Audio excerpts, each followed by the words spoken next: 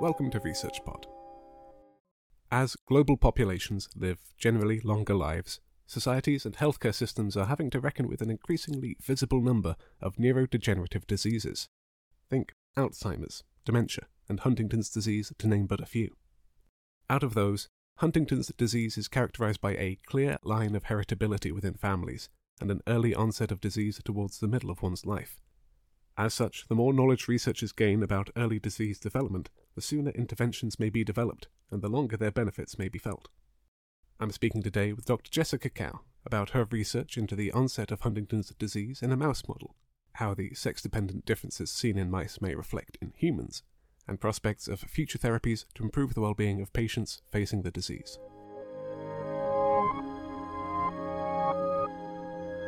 And joining me is Dr. Cao. Hello. Hi. Could you tell us about your research, what kind of led you to this end of clinical biology, and what it is that you're working on?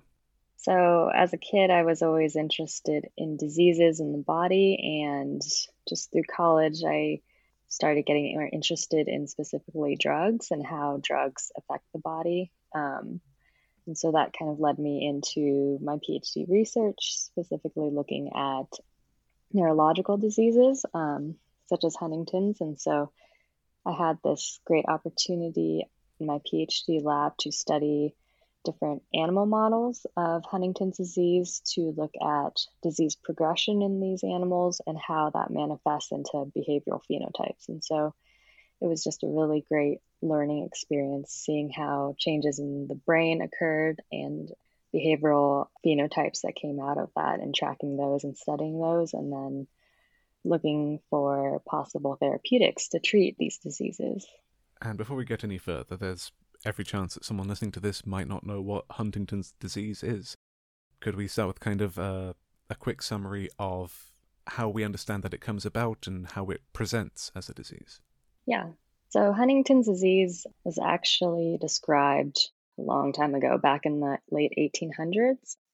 And it was first described based on some prominent clinical signs. So it's a neurodegenerative disease that's inherited. And these patients, kind of in their later age, they develop very specific movement abnormalities. Huntington's disease used to be called Huntington's chorea. So they would have really uncontrolled, jerky motions. They had instability and incoordination. And so physicians really noticed this, and a young physician named George Huntington was the first to write about it and discuss it. And then later, around 1993, they identified that it was caused by a genetic mutation in a gene that's actually really important for the body and development. And they found this one section of the gene that has a section of DNA that's repeated, and it's okay that it's repeated less than 30 times, but over 30 times they found that this develops into Huntington's disease. It's called trinucleotide repeat. So Huntington's disease is what's known as a polyglutamine disease. Glutamine is a set of amino acids in your DNA, so it is repeated in your gene. And in normal circumstances, healthy adults have less than 30, but with our research, we found that if the repeats go above 30, that's when you develop Huntington's disease. And so we'll frequently refer to that expansion as polyQ or polyglutamine. And this causes the protein to pretty much malfunction. It'll glob up into big chunks where it's not supposed to, and it'll connect to other proteins that it's not supposed to, or it'll not do the things that it's supposed to do. And so it was actually a really great breakthrough. A large collaborative group launched this study, and they identified this gene. And with that, we're now able to make genetic models that really replicate the source and the cause of this disease, and to map it out and to treat it or manipulate it, just to really study it, because we know exactly what is causing it. That being said, because Huntington is such an important gene and protein that's involved in so many different things in the body. That leads to kind of a whole list of things that are going wrong. And so it was kind of the first start, the first puzzle piece that we needed to get started with the research. And now there's kind of a laundry list of things that we could look into for therapeutics and treating a number of different symptoms, mostly the motor problems, but also can lead to cognitive problems, psychiatric problems, and also a number of other problems in like the peripheral, like such as cardiac failure, weight loss, things like that.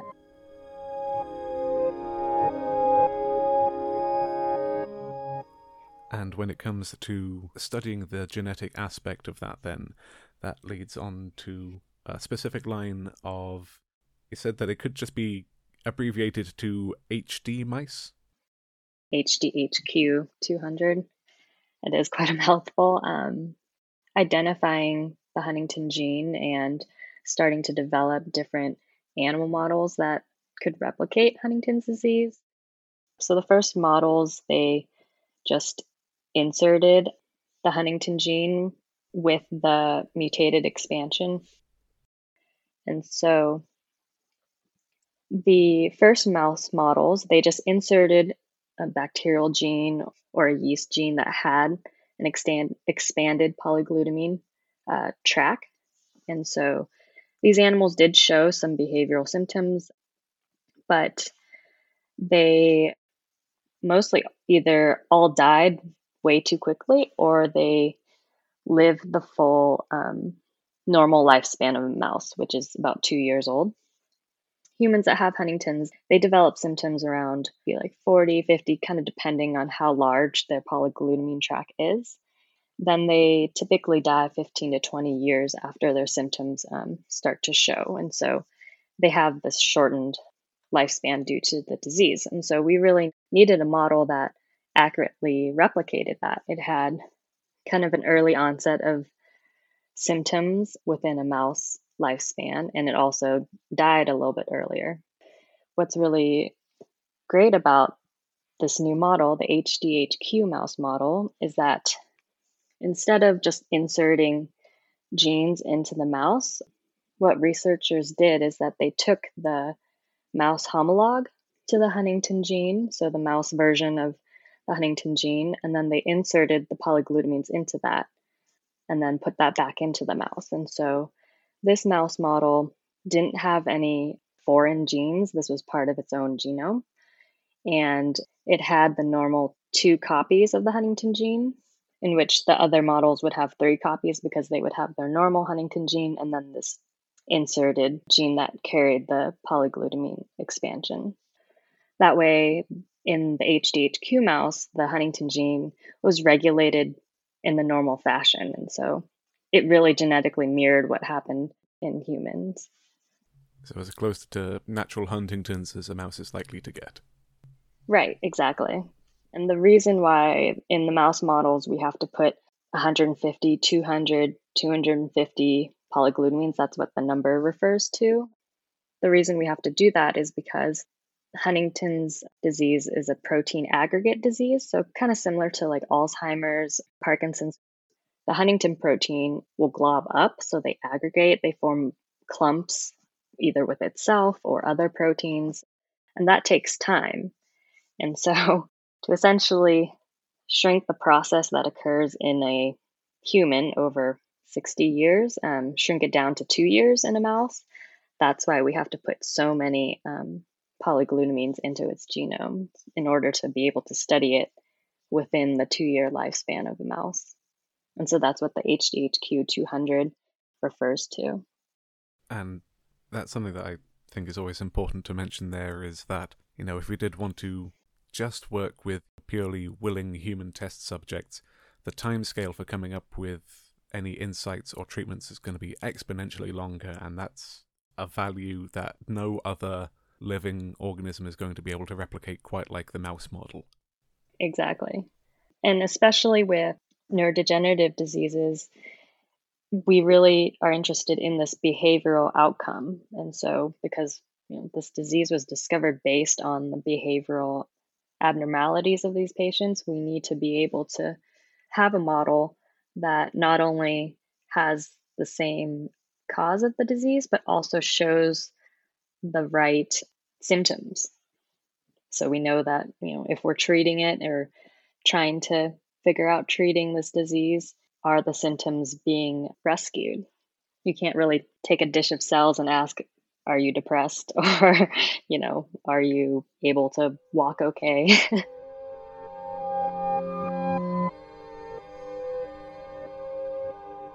So for this study, we had a colony of mice that either had both of their Huntington gene copies had a polyglutamine expansion of 200, or within that same litter, we had what we call wild type, which these animals had the normal amount of polyglutamine in their Huntington gene. And so with both males and females, because we're interested in studying both sexes, we just ran through a gamut of behavioral tests to see their disease progression.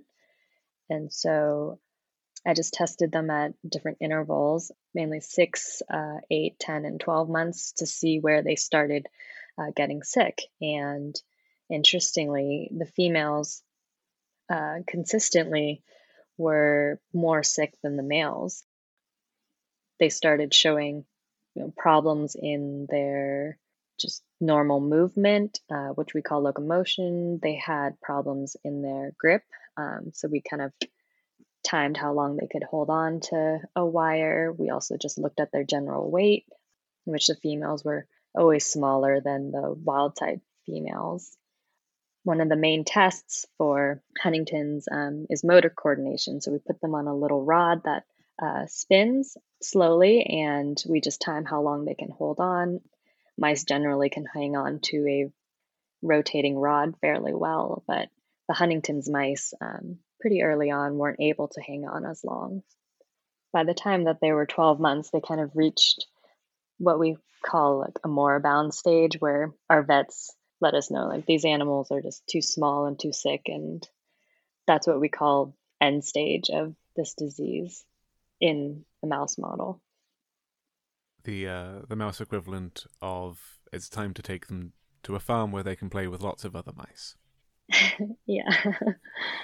And in terms of corresponding that to what's known about Huntington's in people, is the difference in presentation and disease progression seen in the mouse model expected? Yeah, so we were fairly surprised to see that the females were more sick than the males. But then looking into the little research that has been done in humans, there have been a few studies that saw Huntington's patients that were women had a more severe showing of symptoms also compared to men, and that's was still the case even when they corrected for the number of polyglutamines that the patient had. And so that was really surprising to see that our mouse model was very similar to what we were seeing is going on in humans. And then a more recent study has shown that there's a significantly higher prevalence of Huntington's disease in women than men. And so that there could really be a more severe Huntington's pathological process that occurs in women. There have been other studies in other related diseases. Spinocerebellar ataxia is a very similar hereditary disease that also affects movement. It's also higher prevalence in women than men. And there have been other studies that have found gender differences in other movement disorders like Parkinson's and dystonia, that there could be correlations with the menstrual cycle, suggesting impacts from estrogen, because there have been a little bit of studies in animal models showing that mutant Huntington, so the mutated Huntington protein, does affect estrogen levels in these mice. And so clearly there seems to be a sex difference in Huntington's disease. Now, you mentioned that there wasn't very much in the way of research literature for human presentation of the disease. Any ideas why that might be? For a disease that's been reported for over 100 years, I was kind of expecting there Yeah. to be more, I guess. Yeah, I think that has kind of been just a more recent thing to look at sex differences more closely. The National Institutes of Health here in the US, that kind of run the majority of academic research, started requiring researchers to study both male and female animals. I'm more in the preclinical field with like animal models and things like that. But I know in animal research, it's always easier to research male mice because male mice don't have menstrual cycles. You don't have to worry about large changes in hormone levels throughout the month. So you don't have to test at the same time every month. And so a lot of studies were always first done in male mice.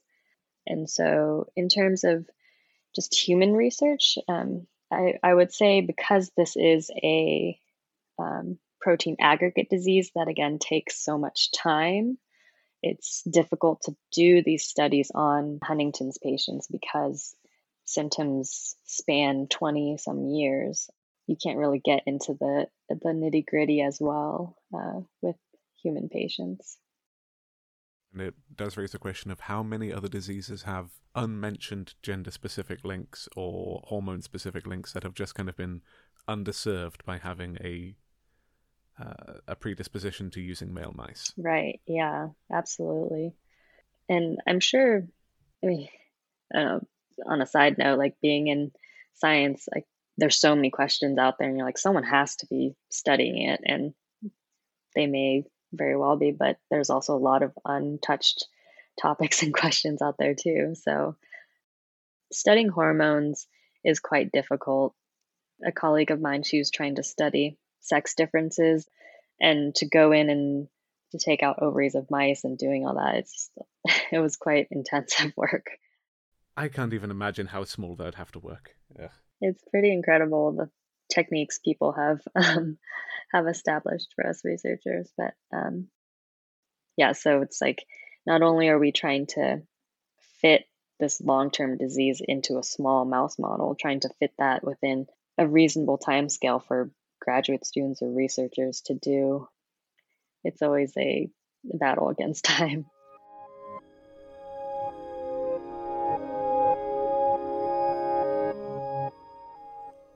But from identifying that this mouse model showed the symptoms of Huntington's disease fairly accurately, we moved into looking at the pathology to see if, just to go in and dissect the brain and to see if what we see and what we know occurs in brains of Huntington's patients, if this is occurring in this mouse model.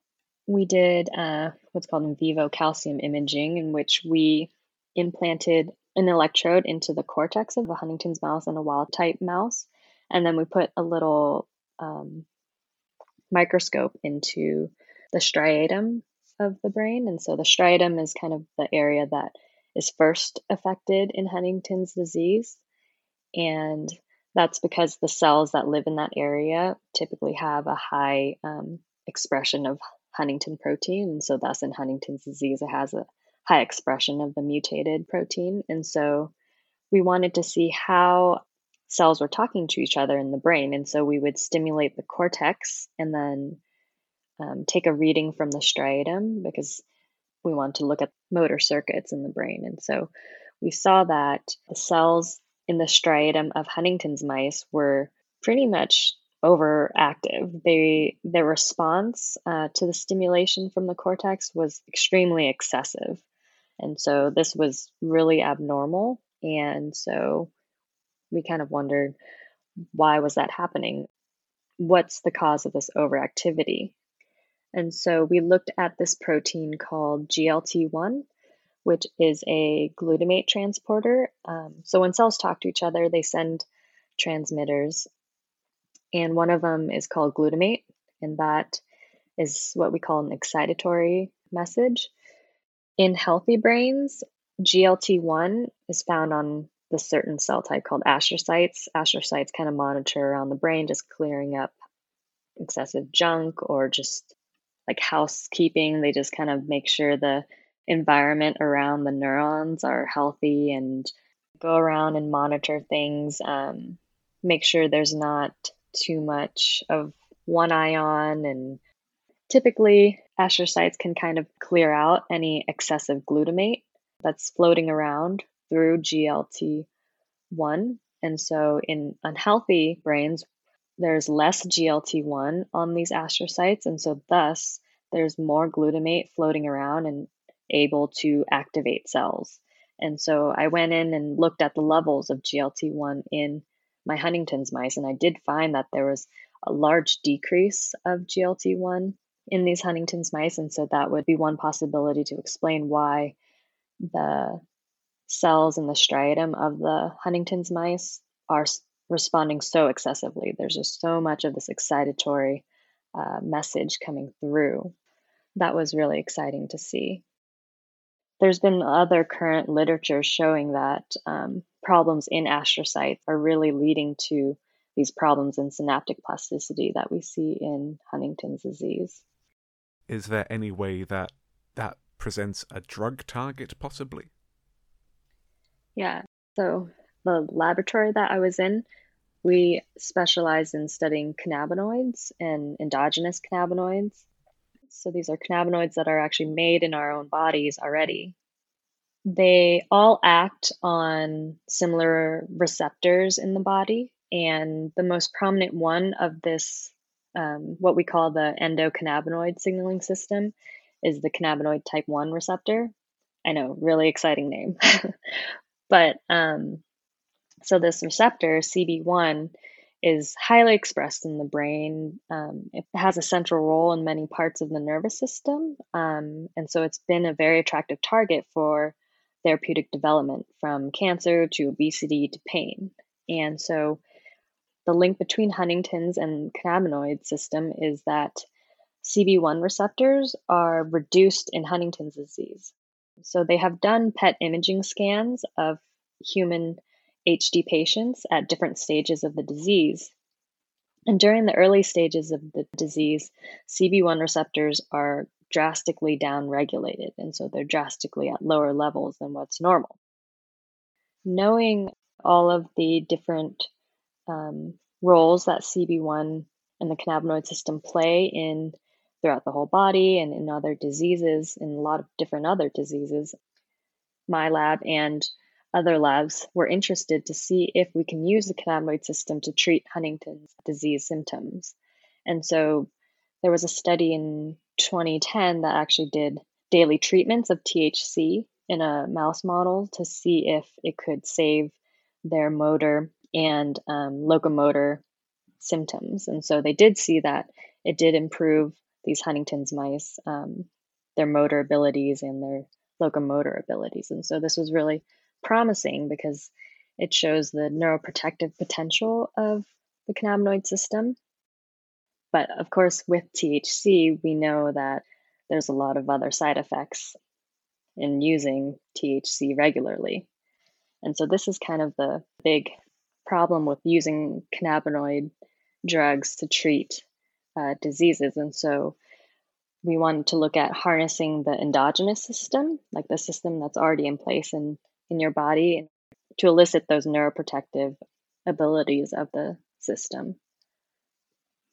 Once we had established a mouse model of Huntington's disease that replicated the symptoms fairly well, that had a short lifespan, that had neurological abnormalities, the next step was to take this model and then to take a possible new cannabinoid-based drug target and to see if we were able to alleviate symptoms and also rescue some of the neuropathological abnormalities that we had seen.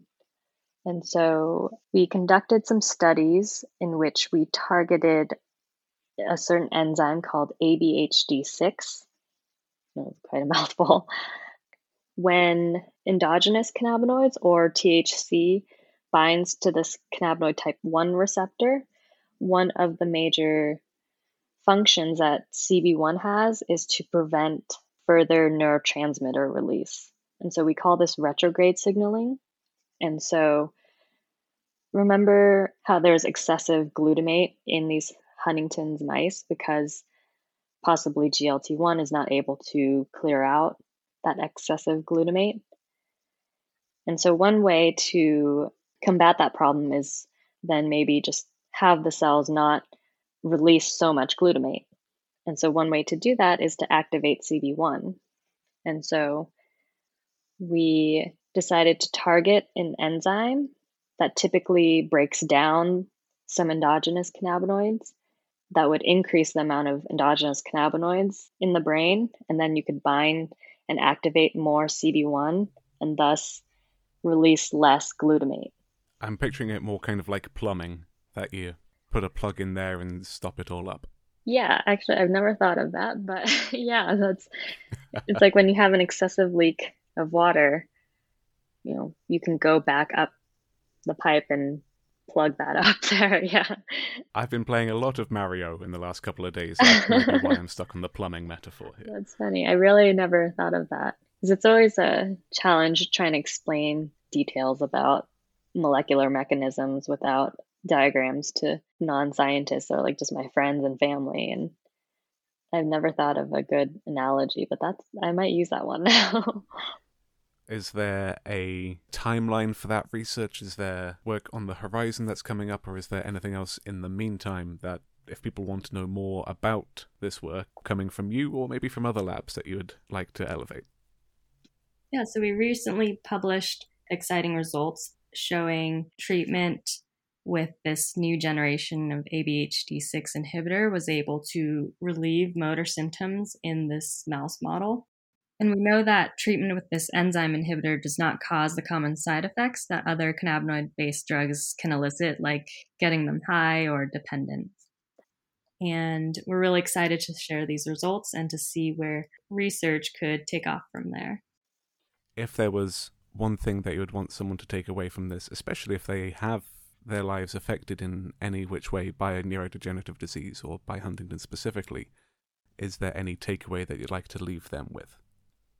I would say even for diseases that have been known for centuries, like back in the 1800s, there are constant new discoveries that are happening all the time. And with more accurate animal models, like in the study that I've done, we can study new therapies to treat and possibly cure neurological disorders.